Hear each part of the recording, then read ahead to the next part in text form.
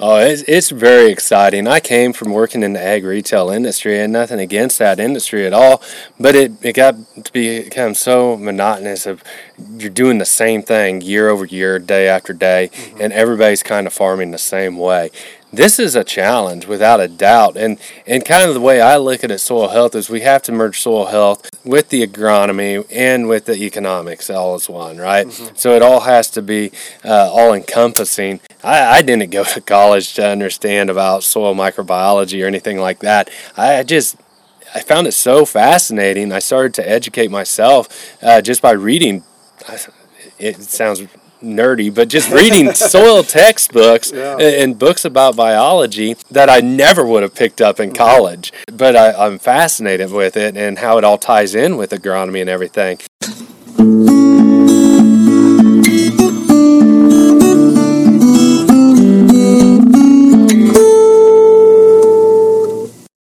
Welcome to the 316th installment of Ear to the Ground, the Land Stewardship Project's podcast on family farming, regenerative agriculture, community food systems, and local democracy. I'm Brian DeVore, editor of the Land Stewardship Letter. There's nothing like extreme weather to shake farmers' confidence in the way they're managing their operation. For example, as I record this podcast, much of the Midwest is coming off an extremely hot, dry growing season. And as fall advances, little relief is in sight. In fact, as of this recording, 94% of Minnesota is considered in a formal drought situation, with more than a quarter in what weather experts consider extreme or exceptional drought. In many areas of the Midwest, this is at least the second straight year of abnormally dry weather. According to the USDA, topsoil moisture is short to very short across 79% of Iowa, 75% of Minnesota, 68% of Illinois, and 64% of Wisconsin.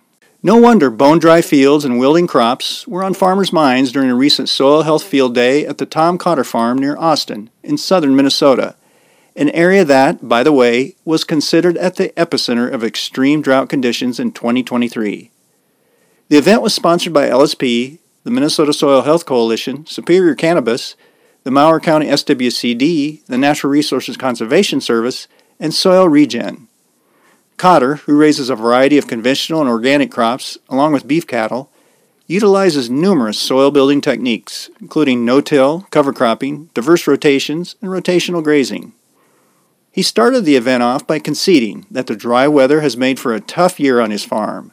But, he told the crowd, when things get hard is when you learn the most. One thing farmers are learning is that one must be flexible and keep available as many tools as possible when the climate throws them a curveball. For example, many farmers at the field day shared concerns that a mainstay of building soil health, cover cropping, had actually been a detriment this year by stealing moisture from cash crops like corn and soybeans.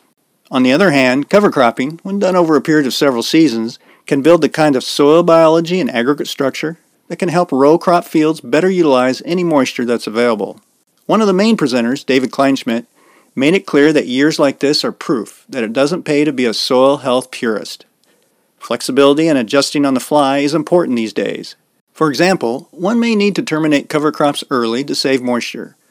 Perhaps even utilize tillage and chemicals to deal with problems the weather and pest cycles can bring to the scene, says David, who, as the owner of the Illinois-based Progressive Agronomy Consulting Company, works with farmers to help them build healthy soil profitably. The key is to stay focused on the overall goal of building soil health over the long haul, even if it requires making some compromises in any given year. For example, Tom Cotter led field day participants to a parcel of land he had been forced to plow up when it was planted to alfalfa. However, he had made up for what he considered a soil health failure by immediately planting a cover crop before it was put into corn. The corn itself was doing well, despite the drought. As David argues, if we are to respond nimbly to the needs of the soil, we need a way of monitoring it that goes beyond just determining how much N, P, and K fertilizer to apply. In fact, during the field day, the agronomist demonstrated a carbon dioxide tester, which helps measure microbial activity. The results on a couple of Tom's fields were a bit surprising and also offered hope about the resiliency of sun-baked soil. David Kleinschmidt later talked to me about the danger of being a rigid purist when it comes to building soil health and the importance of keeping as many tools as possible at one's disposal. He also discussed how a key tool for managing weather disasters crop insurance can, in its current form, actually be a deterrent to building long-term soil health resilience. So, David, we're here at the Tom Cotter Farm. We just had a really good morning tour of some of his fields, looking at some of the stuff he's been doing. It's been a tough year, but as Tom said, you learn your best lessons sometimes in tough years.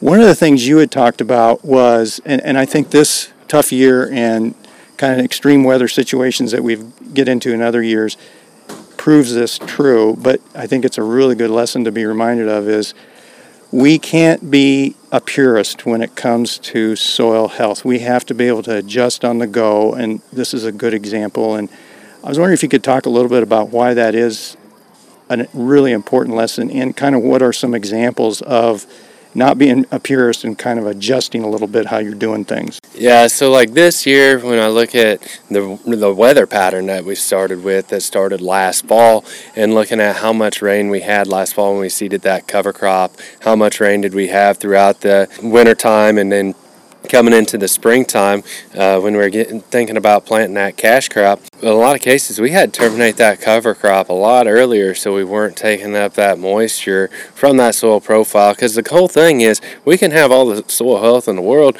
but if we don't raise a crop and produce a crop, what's the value of that? We can't really sell the soil health thing where we got to have some bushels through the grain. So trying to conserve moisture, on dry years we might need to terminate early, and on wetter years we might be able to let it grow and terminate much later. Those cover crops are going to help soak up a lot of that excess moisture out of the profile. This year in my area I can roller crimp standing cereal rye with soybeans growing in it and roll them at the V2 stage on soybeans. But like this year, it got so dry 10 days before we were going to be at that V2 stage that the beans were turning white. They were rolling their leaves over, and the rye was just taking up so much moisture. We went in and sprayed the rye just to kill it, and then came back and roller crimped it to still get that benefit of having that cereal rye on that soil. But we still had to have that goal of raising a cash crop. Mm-hmm. Yeah, it's really, people get really stuck into,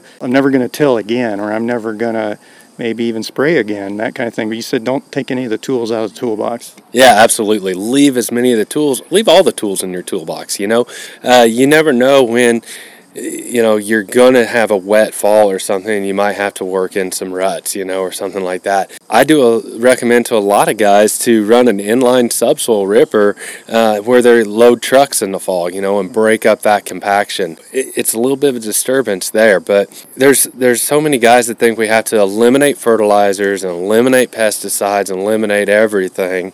Well, if we eliminated the fertilizer completely and we reduced our yields, how profitable can that be, If we allow weed infestations to completely take over our crops, how profitable is that going to be, So sometimes just spend a little bit of money for preventative things can make up dividends on the back, too. We had a really good example here where Tom has it, and I've seen him talk about this before. He has a positive and a negative chart that he throws up when he gives presentations where he's like, you give and take. Sometimes you do have to do some things that really aren't great for soil health. But if you can follow up with a positive, in this case, we were there in his cornfield, and he had alfalfa in that. And you asked him how he terminated it, and he had to admit to his great chagrin that he had to till it. But then he said, I followed up with a positive by putting in a cover crop. I mean, that sounds like that's a pretty good strategy of not being stuck in that kind of purist system, but just realizing, okay, there's some things I can do to make up for maybe some damage I've done to the soil health. Yeah, absolutely. He had to plow that alfalfa in to terminate it. Otherwise, it was going to be really tough to control in his corn, and his corn looks absolutely phenomenal out there. But he followed it up with another cover crop to try to keep things cycling, to repair those aggregates that he was destroying, and to keep going. So he's done a fantastic job of weighing out those pros and cons and trying to stack more pros for every con, trying to get that 2 + 2 to equal 6 instead of 4 type of mentality. Right. And you dug up a sample there. I mean, what did you see? Yeah, so you could obviously tell where the plow pan was in that soil.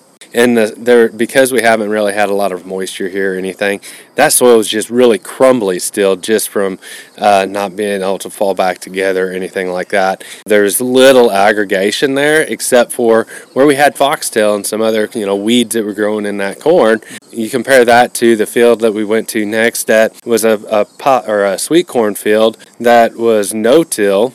It's not organic, but there was a whole lot more aggregation in that soil profile, and even down into 6-8 inches deep in that profile, there was still some moisture in that profile.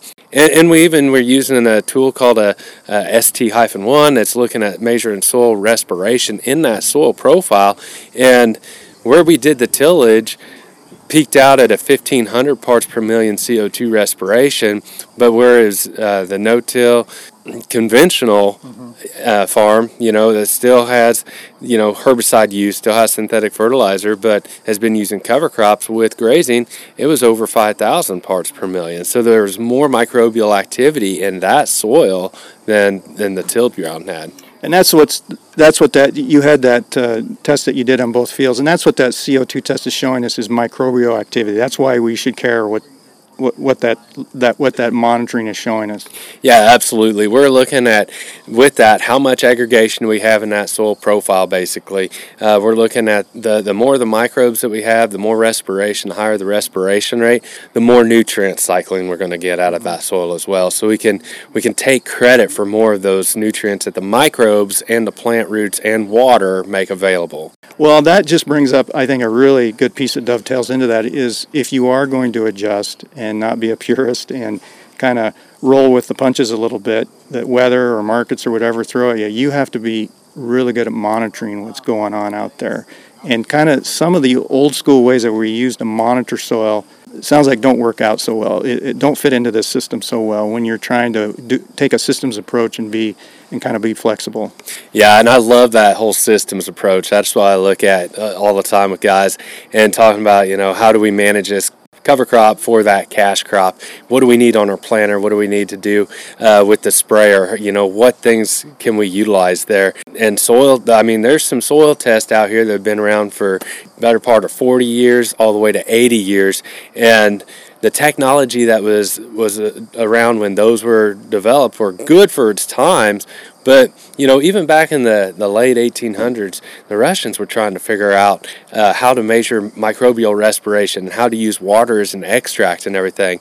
But back 80 years ago and 40 years ago, we didn't have a sensitivity enough in those tools to actually measure what the microbes were doing, and we do now, and we know a lot more about the soil system. Even though we only know probably about 1% of what actually goes on in that soil, we still know more today than we did 40 and 80 and 100 plus years ago of what's going on and why. So the soil tests that I use today and the way that I approach things might change. Something might replace it in another 5, 10, 15 years, something better, we hope, but we have to continuously adapt. You look at the farmer's equipment that we use now, we're not chasing a mule's rear like we did back in the 80 years ago, or we're not running around on an old John Deere B. We've got precision technology in our tractors and on our planters and our strip till and fertilizer rigs and everything.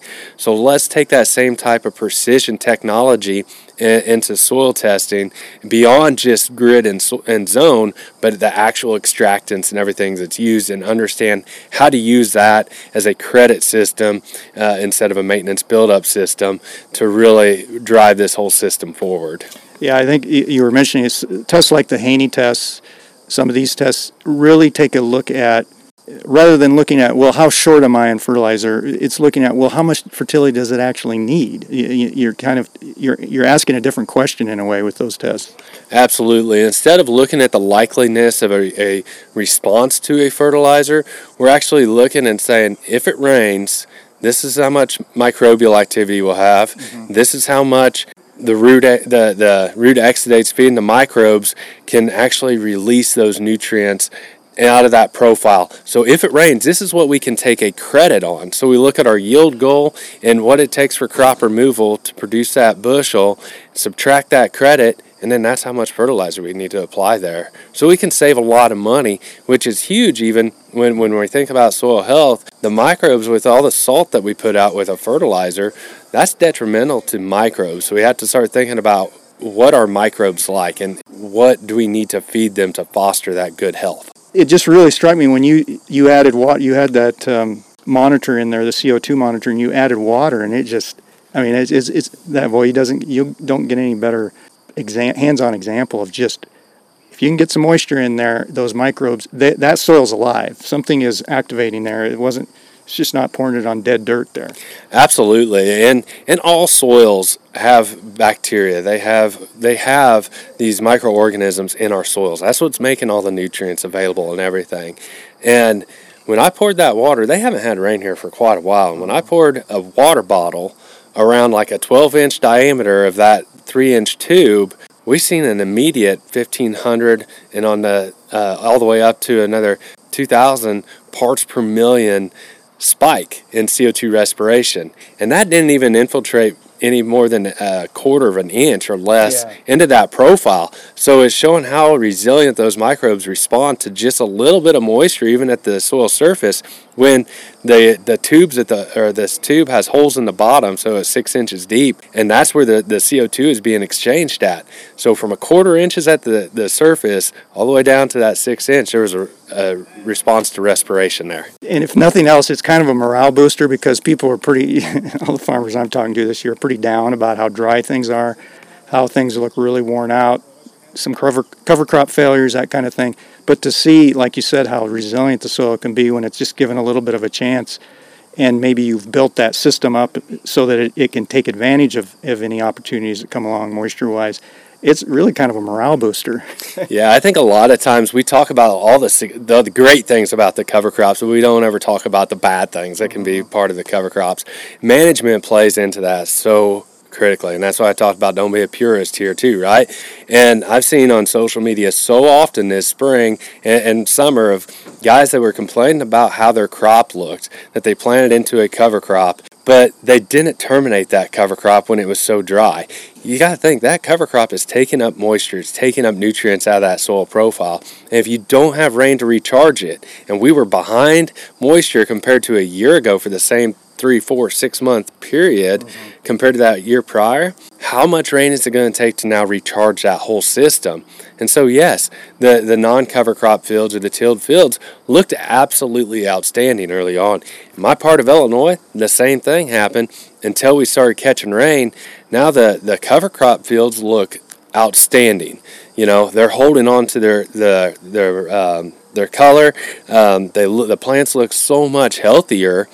But early on, I almost wrote them off through June. They looked horrible. You made a good point that it's not about cover crops itself, it's how you're managing them. And we're still learning, I think, a little bit how to manage cover crops. We got through in this area anyway, through some wet years where we managed them in a different way than we're managing them now in dry years. Yeah, and when we talk about cover crops, that's one of the things I tell a lot of guys. Cover crops is just an overarching term that you have all of these species and subspecies underneath them.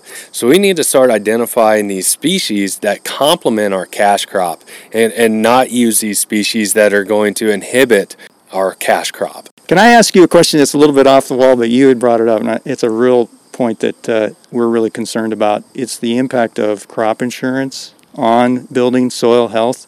I've heard other people make this point too, and Tom, I've talked to Tom about this as well, that it can be really this is about innovation, and it can be really something that's kind of stymies innovation as far as just trying to try something different, and also maybe you don't have it in your head that, okay, maybe I shouldn't be planting corn in this, corn on corn in this field or whatever, you know, if you didn't have that, kind of have that support there. Not that we should, obviously this is a year that proves that we do need crop insurance for these really terrible failures, but it can be a real a barrier to some innovation, can it? Well, I'm not saying that we need to take away and remove crop insurance at all, but we do kind of need to look at how it's used as a tool as well. Mm-hmm. There's some good programs like in Illinois that pay farmers, or give them a credit of $5 an acre on their crop insurance, which is great. But there's also some barriers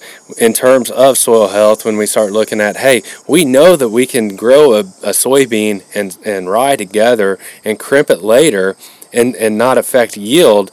But according to RMA policies, we need to have that terminated before emergence or within so many days of planting. So it kind of ties our hands there a little bit, and we have to kind of prove that practice to be allowed. But the big thing about, especially with cover crops and no-till, is we probably don't need to be planting our cash crops, especially corn, as early as we do. Those soils are cool and wet. The cover crop's drying it out a lot, but we need to wait until those soils warm up more. And the one thing I notice a lot when we've got crop insurance that is helping with the replant, we've got replant policies from seed companies and everything, is guys are going out and they're planting into colder and wetter conditions, and maybe their corn doesn't germinate for 3 weeks, so we immediately put that plant under stress, which introduces more pathogens that's going to have an effect on it.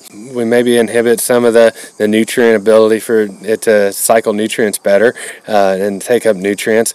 But the biggest thing is, hey, we sit there and we know that we might have to replant that. Well, if we were not having that incentive out there, we would probably make the agronomic decision to actually keep the planter in the shed and wait until that corn could come up right out of the ground in 3 to 5 days, much quicker than 2 weeks or 3 weeks. Less stress on the plant, and hey, we've seen that corn and soybeans can yield a tremendous amount. The fellow down in Georgia just yielded 209 bushel soybeans, right? So if we can manage the stress on that, that's a big part of increasing those yields. Tom mentioned, part of my crop insurance is I have livestock, because I can go in and graze something that maybe didn't quite yield away grain-wise or whatever. And integrating livestock is such an important part of building soil health, so it can maybe in an indirect way serve as a way to kind of bring livestock back into these farming systems. Yeah, so in my part of, in southern Illinois, they just announced, I believe it's a 1,400 head kill plant for beef, and that potentially could bring a lot of cattle back into my part of the world. There's been 30 years of fences removed from our fields, and I get it that it's a struggle with cash rent and everything to put fences back up, but bringing livestock back to the operation could be a means to bring the next generation back to the farm. Mm-hmm. And maybe we do need a hoop building or something to run some calves in, and when we can kick them out to graze on a cover crop, we do when we can, type of thing. But we need to look at how much cash flow can we generate from that 1 acre and that return on investment, like how many times can we turn a profit in 1 year on that 1 acre. Mm-hmm. With just corn and beans, we're only doing it once a year. Seeing you do the testing and kind of explaining some of the results, I saw some real light bulbs go off above people's heads, and this is something I noticed a lot at field days and workshops, is for a lot of farmers who've been doing it for a while, this whole soil health thing is really exciting and fun for them. I mean, you work with a lot of farmers. That's part of it. I mean, obviously it's a way, you've got to figure out a way to make this economically viable and all of that, and the economics and the agronomics are so key, but part of it is just giving you an excuse to get up every day. I mean, do you see that a little bit, that it's just kind of, and I'm also seeing the science is starting to catch up with what some of the farmers know, like some of these new ways of doing soil testing, the CO2 monitor that you showed. Those are kind of fitting into what maybe farmers had observed, but they weren't quite sure why they were observing that. So I think that's kind of exciting. Oh, it's very exciting. I came from working in the ag retail industry, and nothing against that industry at all, but it got to become so monotonous of you're doing the same thing year over year, day after day, mm-hmm. and everybody's kind of farming the same way. This is a challenge without a doubt, and kind of the way I look at it, soil health, is we have to merge soil health with the agronomy and with the economics all as one, right? Mm-hmm. So it all has to be all-encompassing. When I started studying, like, I didn't go to college to understand about soil microbiology or anything like that. I found it so fascinating. I started to educate myself just by reading. It sounds nerdy, but just reading soil textbooks and books about biology that I never would have picked up in college. But I'm fascinated with it and how it all ties in with agronomy and everything.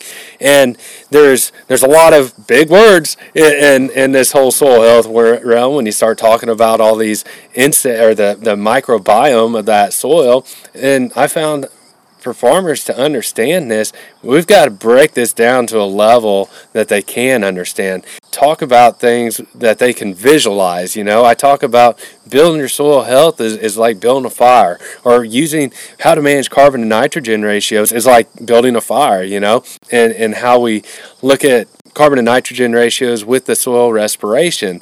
And visualizing things like babies versus football players, and how much food they eat, type of thing. And once people start to visualize that and see that, then they start understanding it and getting it.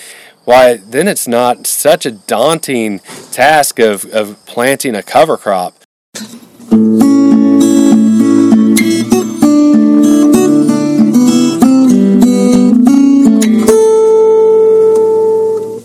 For more information on building soil health profitably, see the podcast page for Ear to the Ground episode 316 at landstewardshipproject.org.